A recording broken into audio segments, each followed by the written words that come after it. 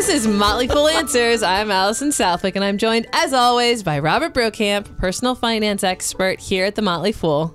Hi, Allison. Hi, Robert. How are you doing today? Just great. How are you? I'm doing really well. Today's going to be a fun show. So let me just segue into that, shall we? Sure. We have Johnny Weathersby in the studio with us. Hi, Johnny. Yo. All right, you're going to learn more about who he is later.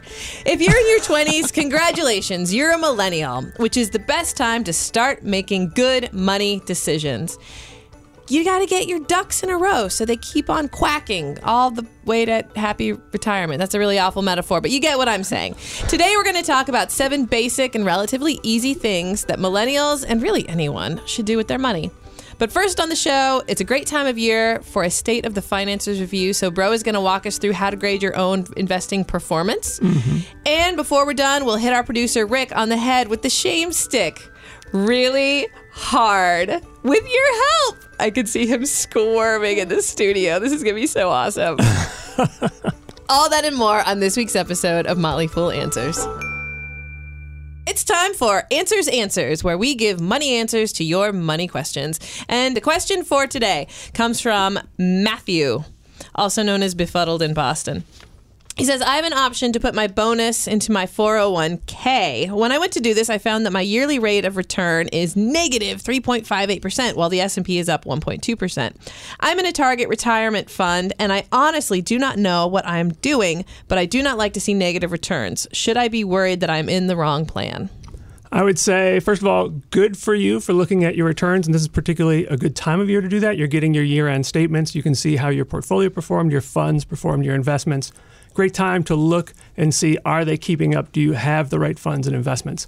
But it's important to do an apples-to-apples comparison. So he brought up the S&P 500 as an index of U.S. large company stocks.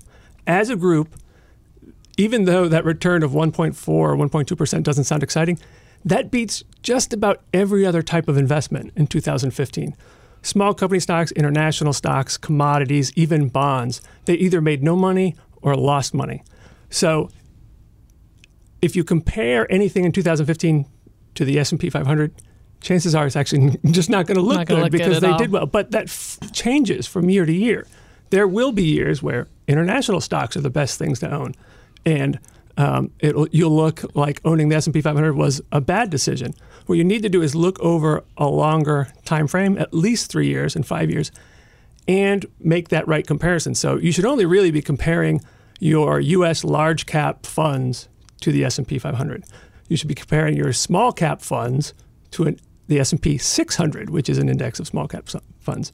The reason his target retirement fund lost money is because a target retirement fund is a broadly diversified portfolio of cash, bonds, all kinds of stocks, U.S. and international, that is appropriate for someone who's going to retire roughly in the year of the name of the fund. So if you have a 2035 fund, that means you're going to retire on 2035.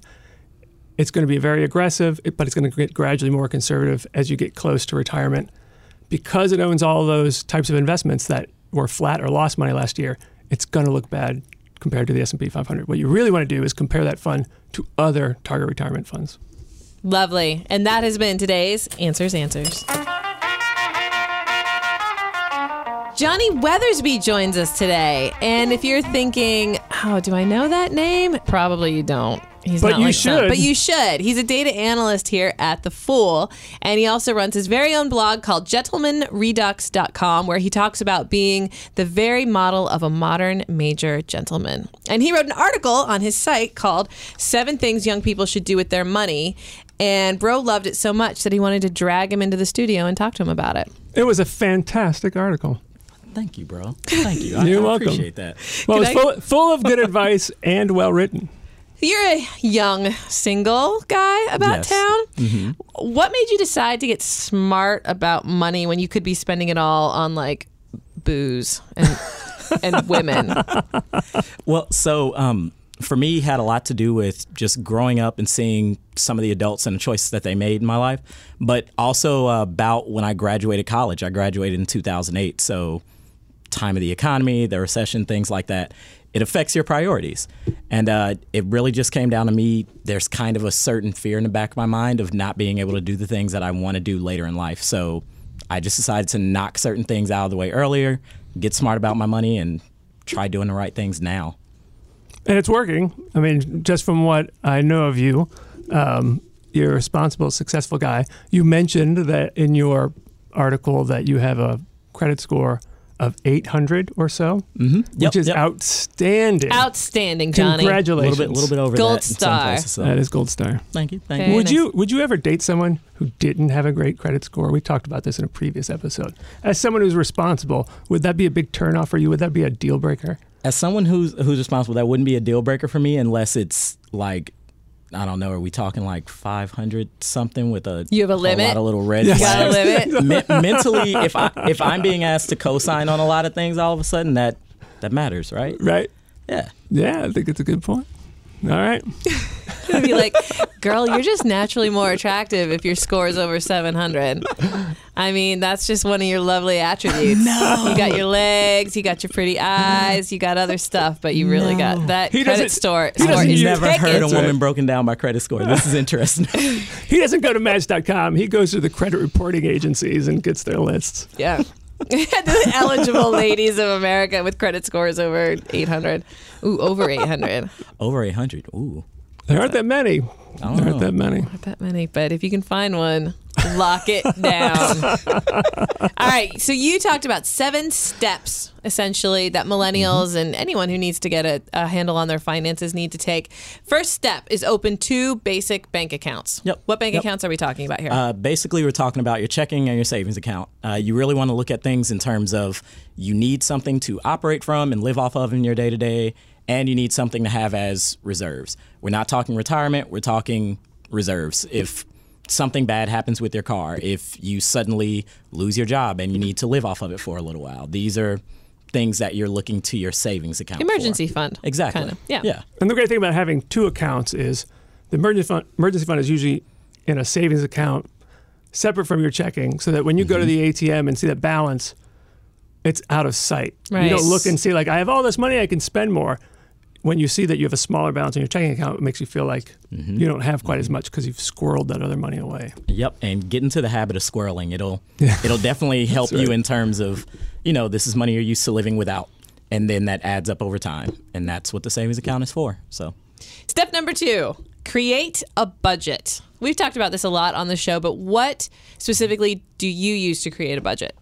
specifically for me, I use Excel to create a budget. I've made this monster little Excel form that Monster Little? it conditionally formats and all these other things. It's kind of cool. I'll kick a copy That's to a bro, little have him monster. evaluate it for me. As I've probably mentioned before, like the people I know who are the most ardent budgeters create their own spreadsheets. They usually do it on their own.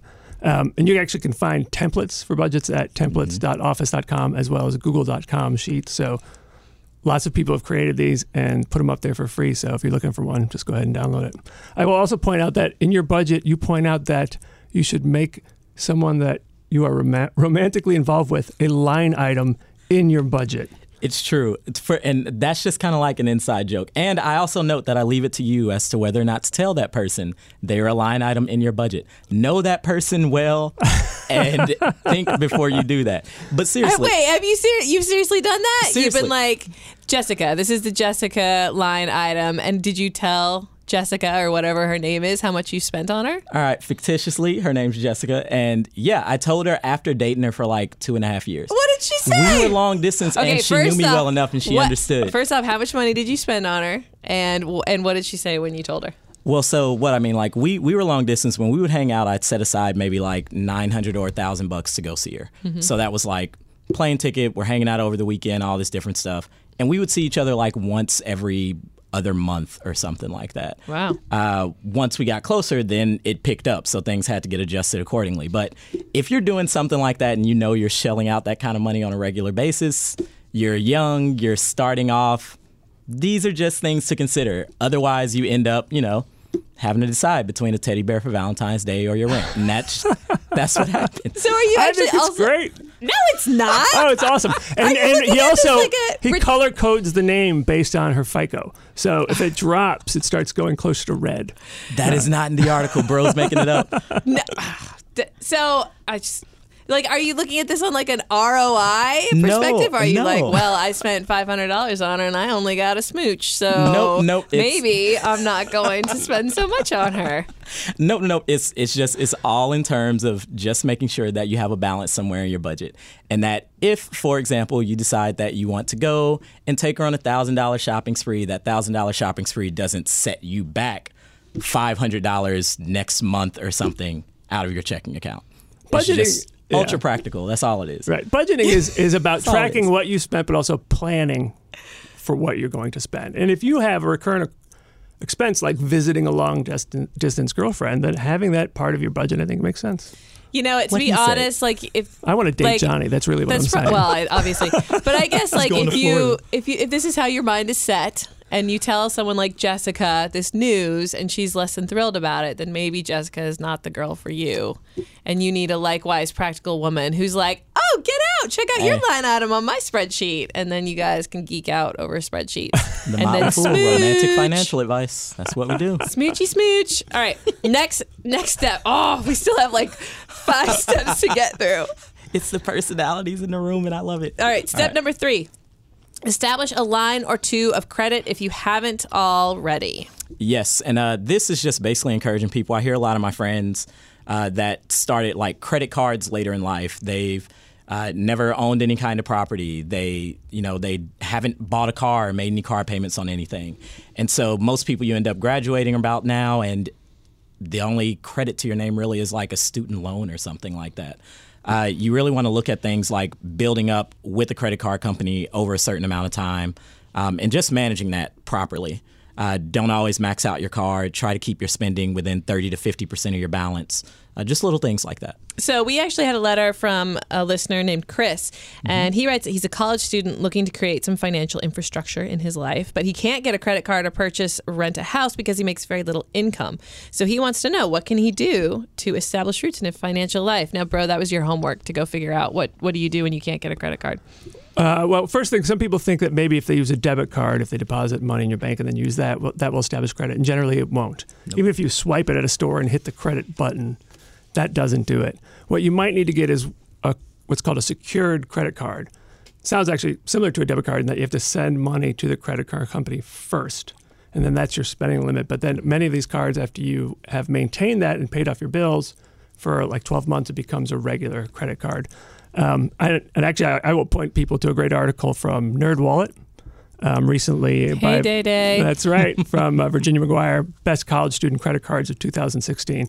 Because she did a great job of actually highlighting specific cards that are good for students in specific situations, even those who have good grades. So I would definitely take a look at that. All right. But I will say, this happened to me. I didn't have credit cards when I was younger, and then when I first tried to apply for a mortgage, I couldn't get it because I had no credit record. So it definitely makes sense to just put a little bit on a credit card, pay it off every month. Step number 4, if your job offers a 401k, put money into it. Yes, not enough people take advantage of that. Which is crazy, right? It is crazy crazy when you think about it. It's pretty crazy when you think about it. Just make sure that, not to use a cliche term here, but don't leave money on the table. If your job is saying that they will match, say they're matching 7%. 7% of For, I don't know, what's average? Yeah. Do you know? The average is 50 cents on the dollar up to a contribution rate of 6%. So I knew bro would know. I knew I could look you put at in him and 6%, the company throws in another 3% for a total of 9%. And then you're good. Yeah. Yep. Just don't leave that extra 3% on the table. So if it comes down to even paying off student loans or paying off high interest debt, do you still put the money into your 401k? Student loans, yes. Credit card debt, it really depends on how big it is and the interest rate. If you are paying 20, 25, 30%, it's pretty hard to beat that by putting money into a 401k and investing it. Plus, there's the psychological value of just getting rid of the debt. Right. Do everything you Off can your to get rid of the back. debt, then start new. Step number 5, increase your financial literacy. Learn, learn, learn. Johnny, you have a favorite book that you wanted to recommend. Yes, there's this book called How to Invest $50,000 to $5,000, I believe is the name. There's other things tied to the end of that. But I can give you the whole title. Oh, yeah, rock on. How to Invest $50,000 to $5,000, the small investor's step-by-step plan for low-risk investing in today's economy. Boom. That book. I don't know how you didn't have the whole title memorized, but that book is kind of just a little bit of a it's a fun read. It gives you very good practical advice, and it's talking in terms of money that you can easily have on hand, even if it's something where you don't make a lot of money and you don't have a lot to set aside. The first thing it deals with is $50. You can squirrel away $50. Just try, believe in yourself. $50. Johnny believes in you. Bro, do you have a book you want to recommend? I know I'm always looking to you for book recommendations, but do you have one you want to recommend?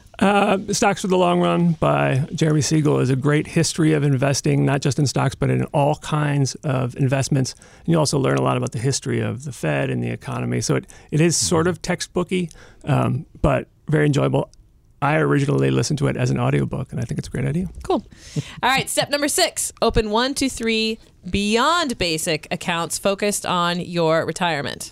Yes. This one is specifically just tying back to the savings account mentioned earlier. Some people hold, just the false belief that if I put things in my savings account, I'll be fine for retirement. And really, you can do a lot better than a savings account in terms of returns for retirement. Namely, the 3 that I'm thinking of would be IRA, whether that's traditional or a Roth. You're talking about a money market, and of course, a brokerage account, just so that you can play around in the market, buy some stocks, try that out. Right. Step number 7, the final step. Try to make a few more bucks with your money. Johnny, tell us what your major was in college. I was an entrepreneurial studies major at University of Missouri, Kansas City. Boom, UMKC. Which I think is a great idea for a degree, by the way. They should have more of those. Oh, yeah. But, I mean, it's just that whole class, it was just like, use your talent, use your resources, let those be productive for you. You always hear people say, let your money make money for you. And I'm a very strong advocate of, if you enjoy writing or like I do, blogging, then, do that on the side for a company, or do that and figure out advertising, or teach workshops on it, things like that. There's just a lot of little things that you can do with your excess time and your excess money to generate a little bit of revenue for you on the side. By the way, I would say go ahead and do that, millennials, before you start having kids, because then you have zero money, zero time, zero everything. The only thing you have more of is videos on your iPhone. That's probably true. That's probably true. I think one thing that people don't think a lot about in terms of their personal finance is developing their human capital and their career. And just like you want to diversify your investments, you want to diversify your skills. And that's what I like a lot about what you just said, is that you have your job at work, and depending on what you do, you might be kind of confined in terms of what you do and the skills you're developing. Doing something outside builds up a whole other portfolio of skills that you could use later on, either building your own business or to get a different job or move within the company. Yep. And important thing to note, sink or swim, you learn something, and you learn something valuable from the experience. There's a fellow whose name I can't pronounce, but who can't stand the price of college these days, like me. And instead of paying for his daughter's college education, he's going to give him the money and have him start a business, knowing that it'll probably fail, but they'll learn more than if they went to college. Just saying. What if their kids don't want to do that? What if they want to go to college? They'll probably go to college. He'll cave. That's not very fair. He'll cave like all parents. I want to go to college. Forget you in college. Cash. Go start a business. Take the money and run. All right, Johnny, thank you so much for joining us. That covers all 7 steps.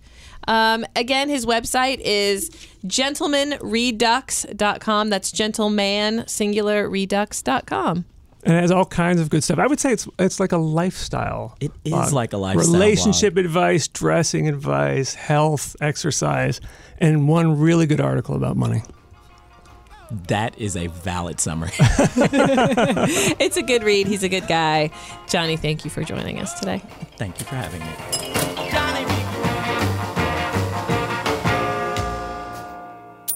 Sometimes it feels like Bro and I are just talking into the ether. But when we hear from you, our listeners, we know that's not true. And it's a warm feeling. And it's also a kind of scary feeling knowing that you guys listen to us. So I just wanted to cover a little bit of what we've heard from our listeners in the last few days, weeks. This will be fun. Go right ahead. I'm calling this, You Actually Listen to Us. First one, Levi is from South Dakota, and he listened to our gift-giving guide back in December. And that included the idea from Jen Parker of taking a candle and writing a little message or a memory on each little candle and giving it to someone. So do you know what he did? What did he do? He took a bunch of candles and he wrote a different message and memory for each one and gave them to his girlfriend. And it was a really sweet, sweet gift idea. And he budgeted for it. There's a line item for it. I in his didn't budget for it. So anyway, that is very sweet, by the way. It's very sweet. He shared it on Twitter, so I'll share it from our account too, so you can go see it. But he got all these candles, and he said, burn when, and there's instructions for each candle. So burn this one when you miss me. Burn this one when you feel thankful for what you had. It's just really, really That's sweet. really sweet.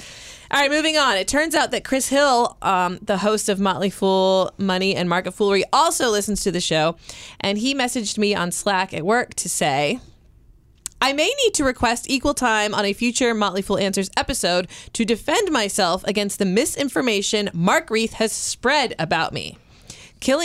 Listener Killian, tallies all verbal ticks, not mine. She comes with an episode total. She doesn't tally by individual. So there you go. We're all horrible at radio. And we all say, and so. Mine is way too much. If you're looking for a drinking game for Motley Fool Answers, drink every time I say That's Killian's drinking game. Yeah, you'll get smashed. Well, not you specifically. She does it for all of us. Can I drink every time I edit out of this stream? Please do. And I should owe you the drink. I should buy it for you. That will be my accountability. We have a little quarter jar. That's a lot of every drink. time we do it, we drop a quarter in, and then it goes to your kid's 529 plan. Oh, wait. Speaking of which. Next up, an update on our accountability buddies. As you know, you're more likely to reach your financial goals if you have a friend holding you accountable. Accountability buddy. And you guys, listeners, might also remember that we set a few goals earlier in the year. And Bro reached his goal of doing a weekly State of the Family Finances report. Did you do it again this week? I did, and I augmented it. I originally started with just what I could do on Mint, and now I have augmented it with some of the assets that we have that cannot be tracked by Mint, sort of like our Motley Fool, our shares in the Motley Fool, right, and other things that we own that I put a rough value on. So Rick, behind the glass, was supposed to open up a 529, and of course he jokingly said, if you want to fund it, I will go ahead and open up a 529. So, unfortunately, he learned that our listeners do listen to us, and our listener in China, is what he would like to be called, emailed and offered to fund Rick's 529 with $25, the minimum opening deposit, but he gave him a few things that he had to do in order to make that happen. I would say, however, that just emailing him shamed Rick enough to finally open up that 529. Rick, did you do it? Kinda. Can you expand on that, please? Well, I went so far as to fill out everything I need to fill out online, except I have not yet picked out which plan I want to put the money in. I'm comparing them and contrasting them and stalling and making excuses about why I haven't done it yet. But I don't actually need somebody out there, our listeners, our dear listeners, to fund my account. I'm duly shamed. Yeah. Yeah.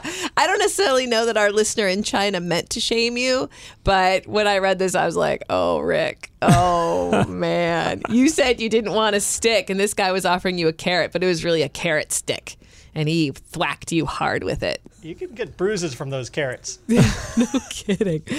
So we want to thank our listener in China for offering, and hopefully by next week we'll have better news. I don't know. Let's give the guy credit. Come on now. You started the process, right? I did. Okay. That You're part of the way there. Included a personal is this, consultation with Bro to ask about these different plans and which one would be best. Good cop, bad cop here. Huh. Whatever it Overlook takes. being shot across Whatever the room. it takes. We're going to try everything we can. We also have one last accountability buddy update because I am an accountability buddy to a woman at the Fool named Leah, and she's awesome. And she listen to one of our earlier episodes where we talked about if you're trying to reach a financial goal, to color in like little parts of a doodle until you have color. Every time you save up like $100, fill, you know, and then eventually when you reach your goal, you've colored this beautiful thing. And so she made a doodle to save up enough money for her emergency fund. And so every time she's saved up $100, she gets to color in another swirl in her doodle. And she sent me how it's coming along, and so I'm going to post that to our Twitter feed too. Great. Just a reminder, we're on Twitter. You can follow us at Answers Podcast, where you can see stuff like the candles that Levi made, or me hitting Rick over the head with a carrot. A beautiful photograph of Johnny Weathersby. All right. Well, that's going to do it for today. I think that's enough. Enough shaming of Rick, that's for sure.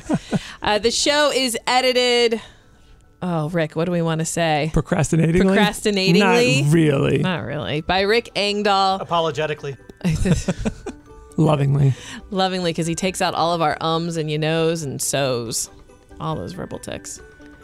Again, you can follow us on Twitter at Answers Podcast, or you can email us. It's answers@fool.com. Yeah. Johnny, thanks again for joining us. You're the best. I'm falling apart. The wheels are coming off the wagon as we're getting over the finish line here, because it's a wagon race.